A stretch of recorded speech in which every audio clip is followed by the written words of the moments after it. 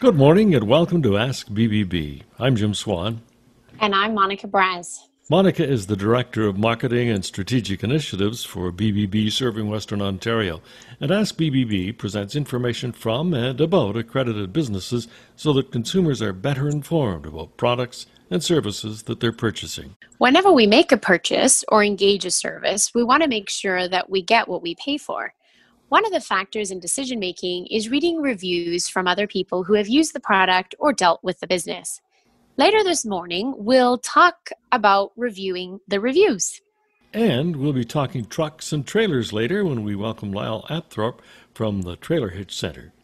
As the fall weather settles in and winter looms, the picture of relaxing by a warm fireplace always calms us down. Our first guest can help us complete that picture. Matt Wallace is the owner of Safe Home Fireplace. Welcome to Ask BBB, Matt. Good morning. So, Matt, as winter approaches and people are facing more and more time indoors, especially with COVID, are you seeing an increase in the demand for fireplace installations at this time of year?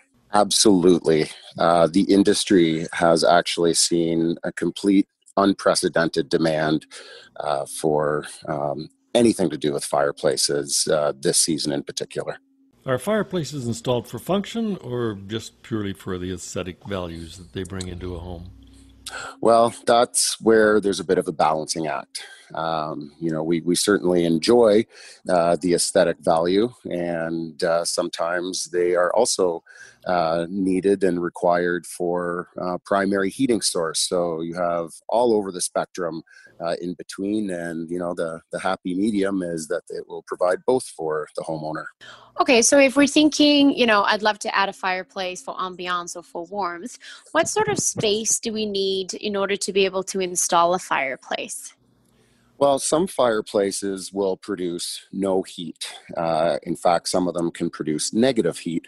An open wood-burning fireplace, for example, can produce from -5 to upwards of plus 10% heat efficiency.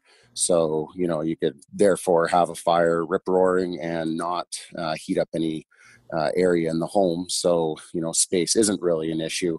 Whereas you can get into some gas fireplaces, which are considered heating appliances, which might heat up to 2,000 square feet, if not more, if required. So let's just go over some of the choices we have if we decide we want a fireplace. So the homeowner can definitely choose from the most common would be gas appliances, natural wood burning, gel or ethanol fireplaces, which are far more irregular and not as common. So what factors, will determine whether we install gas, electric, or I guess even consider an ethanol fireplace? Well, for the most part, it's whether heat is needed or not. For example, in the rural locations, we certainly install a lot more wood burning because it ends up being a bit of a monetary choice made by the homeowner, because then sometimes their only other options would be, propane or electric, which can be very expensive to heat the home with. And, sometimes, if a homeowner is converting an electrically heated home and they don't have the room for the ductwork, they might choose to install a gas or propane appliance to heat as well. Electric would be more so for people that are just looking for the aesthetics, as an electric fireplace doesn't produce much heat at all. The ethanol ones really, in my strong opinion, are a bit of a fad. We tested the waters with those, which lasted about 30 seconds because they actually gave off a bit of a fume. Can we just talk about wood burning for a second? Can you retrofit a wood burning fireplace into a home, or do you have to have a home that already has it?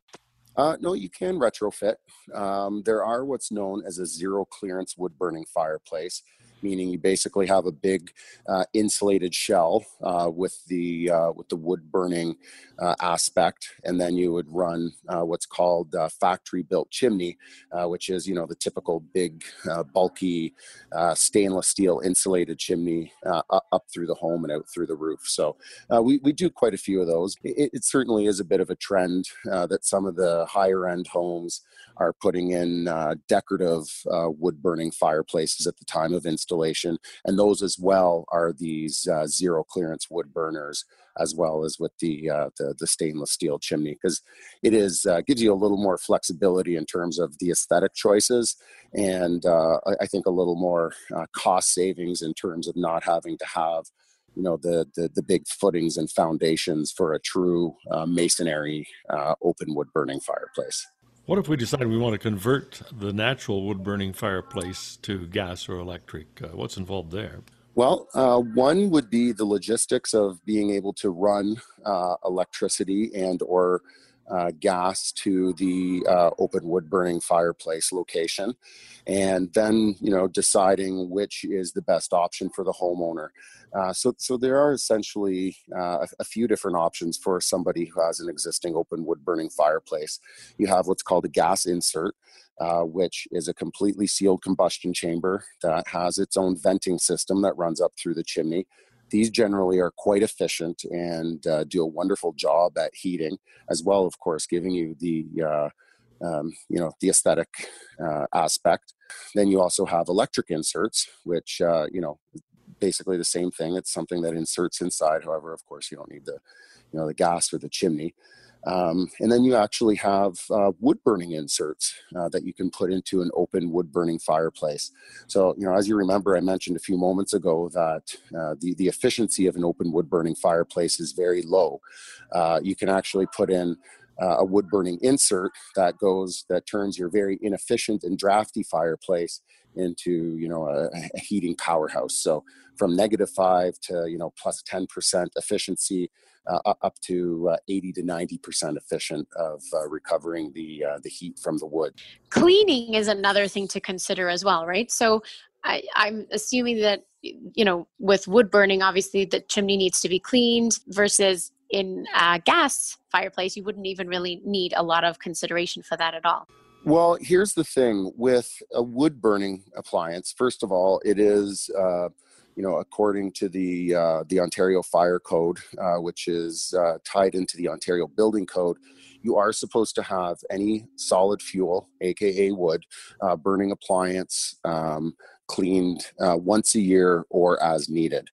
But the difference with wood and gas is this: gas is completely automated. So you press a button and you assume everything is A-okay. And sometimes it's not. Whereas with wood burning, it is very hands-on. So, a seasoned veteran at wood burning will definitely be able to pick up on, little idiosyncrasies of their wood burning appliance, and, might have an idea when things are kind of running off course. Whereas, sometimes when we go in and do gas fireplace servicing, there are issues that could have and should have been addressed had the homeowner had regular maintenance done on their appliance. Well, Matt, we don't particularly look forward to winter and the snow, but when it does come, we look forward to having that warm fire to change the atmosphere for the day. Thanks very much for your time this morning on Ask BBB. Hey, thank you very much. Anytime. Matt Lawless is the owner of Safe Home Fireplaces, an accredited business with the BBB with an A+ rating. Search Fireplace in the BBB directory, and you'll find both their Strathroy and London locations. We'll be back in a moment to talk about tricking up your truck. Welcome once more. I'm Jim Swan with Monica Braz, the Director of Marketing and Strategic Initiatives with BBB serving Western Ontario. The right hitch for your sitch and the top trick for your truck. These are things that we're going to be talking about now as we welcome Lyle Apthorpe, President of the Trailer Hitch Centre in London. It's good to hook up with you today, Lyle. Yeah, good morning, Monica. It's my pleasure. If we don't own a truck or we don't have a trailer, we don't give much thought to the hitch that goes along with that. So let's start with trailer hitches. What are some of the types to consider, and how do you help customers determine which is best for them? Well, it's pretty easy. Some vehicles are fairly limited to what they can tow, and what they can actually stop is sometimes more important. The hitches range from a Class 1 series right up to a Class 5 series, so it has a capacity of, say, 1,500 pounds up to 18,000 pounds. So anything from towing your Sea-Doo to towing a triaxle heavy-duty trailer. On most trailers that are being manufactured these days, anything over 1,800 pounds comes with its own braking system. So typically that's an electric brake system with an electromagnet in each of the wheels. So there's a special control that is either mounted in the dash or plugged into the rear socket. The latest concept for trailer brakes is the new CURT Echo brake controller, which is a Bluetooth control. So you don't have to drill any holes in the dash. You don't have to have anything mounted. Everything works right directly from your cell phone. It's quite an engineering concept that works extremely well. We do a lot of flat towing vehicles for people that are towing their cars behind motorhomes. So the question that we get asked a lot is, obviously, is can I tow my vehicle behind my motorhome? Because some vehicles are flat towable. Some vehicles you have to put them on what they call a tow dolly, so you lift the front end or the rear end, whichever the drive wheels are. So we do the complete hookup so that you can tow your car or whatever vehicle you may have behind your motorhome. So besides trailer hitches, your company also handles truck accessories. So what are some of the most popular accessories that people are usually looking for? I would have to say the most popular one would be truck caps or tonneau covers. A truck cap is obviously typically a fiberglass unit with windows in it and a rear door so that it covers the back of the truck, and typically is a cab high.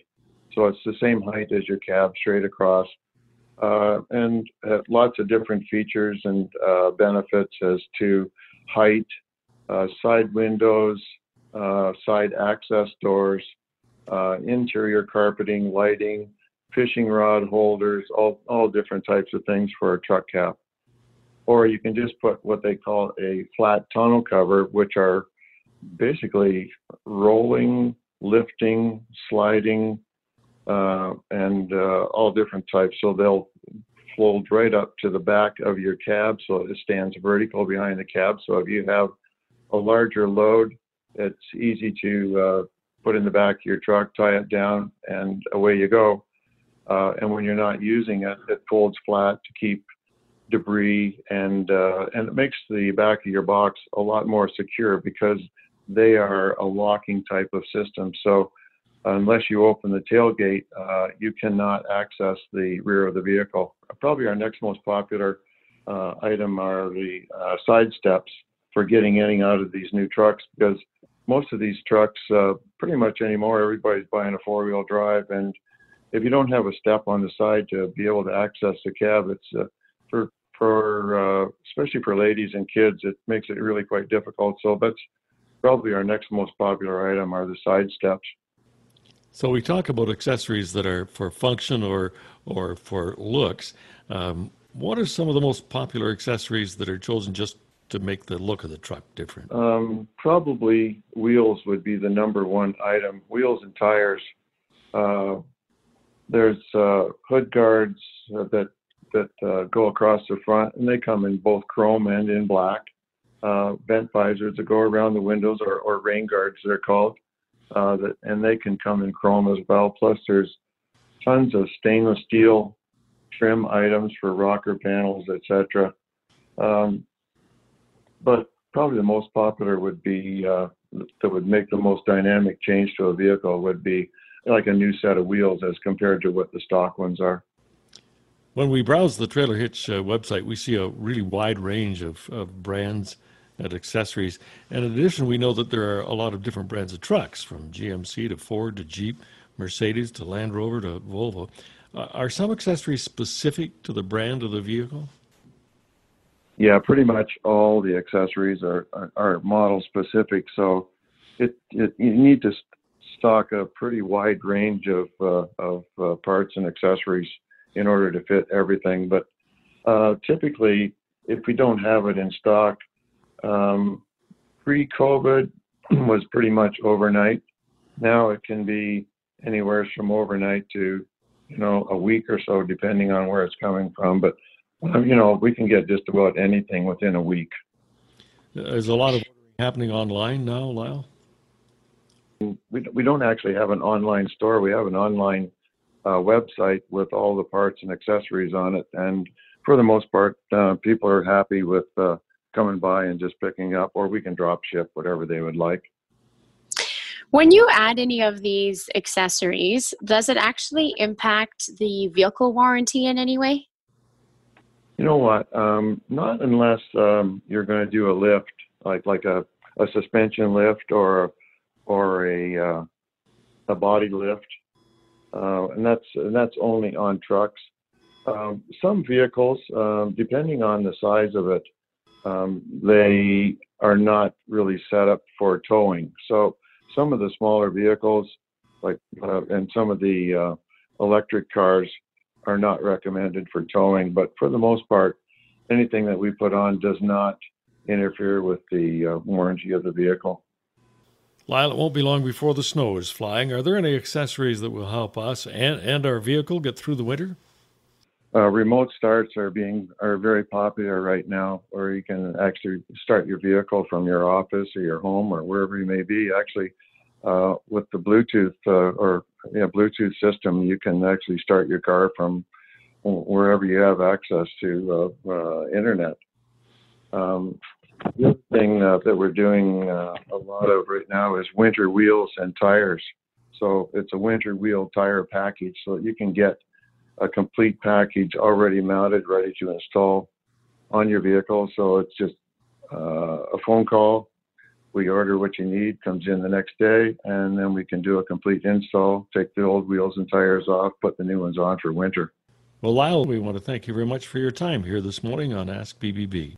Well, thank you. It's been my pleasure, and have a great day. We've been talking truck with Lyle Athrop, the president of the Trailer Hitch Center. Search the BBB directory under truck accessories to find them.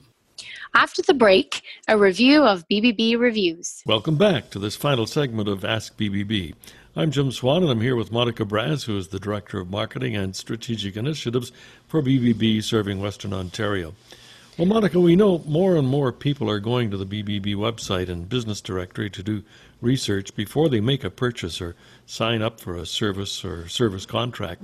In addition to ratings and other information, they can find reviews of businesses there too. Online reviews have become part of our day-to-day life online. According to one survey, 82% claim that online reviews impact their purchasing decisions. Whether you're looking for a new hairstylist, an online clothing retailer, or even a roofer, consumers turn online to find out firsthand experiences of businesses. Consumers today want to know the good and the bad of businesses before they hand over their hard-earned money to them. What makes BBB customer reviews unique, Monica? Well, one of the fundamental differences from other online reviews is that we actually verify the reviewer. We verify emails, follow up directly with the business to confirm that there was an actual business transaction that occurred, and we implement other safeguard efforts as well before the review is posted. We also don't allow third-party or anonymous reviews. Okay, so how do people submit a review? Well, you can go to bbb.org/reviews, or you can actually just go to bbb.org and search for a business there, and you can see all of their complete reviews online. You can also go directly to the BBB business profile of that company, and then you can click and submit a review directly from their BBB webpage. Well, let's talk about negative reviews. How can a business deal with those? Well, the reality is that negative reviews happen. No business is perfect, but it is how a business deals with an issue that will show a future consumer their integrity. There are always two sides to a story, so knowing both sides helps consumers make wise purchasing decisions. If a business receives a negative review, we really recommend that the business respond to the review in a professional manner. The professional response won't put the blame on the consumer or really deflect responsibility, but it's an opportunity for the business to explain their side of the issue and the recourse that they took to try to fix the issue. This shows readers of that review that the business might have had an issue, but they're still professional and ethical and really trying to continuously improve their services. How can businesses promote reviews for their customers? Well, promoting reviews to your customers is a great way to get your clientele to be your cheerleader. After a service or a purchase is completed, the business can simply ask them to go online to tell others about their experience, whether it's on bbb.org, Facebook, or other review sites. The business can also send customers an email where they simply just have to click on a button that will take them to the review site. BBB helps businesses and consumers to work together so that more people know where to find ethical businesses. All very good points. And Monica, as we wrap up today, I'd like to mention that it's Rotary's World Polio Day. Rotary clubs and Rotarians are raising funds with everything from bottle drives to walks, as well as posting information on their websites and social media pages. Search hashtag World Polio Day to add your support and to be part of history. And Monica, that's all our time. Thanks for listening this morning. I'm Jim Swan. And I'm Monica Brass. Remember, ask BBB. And start with trust.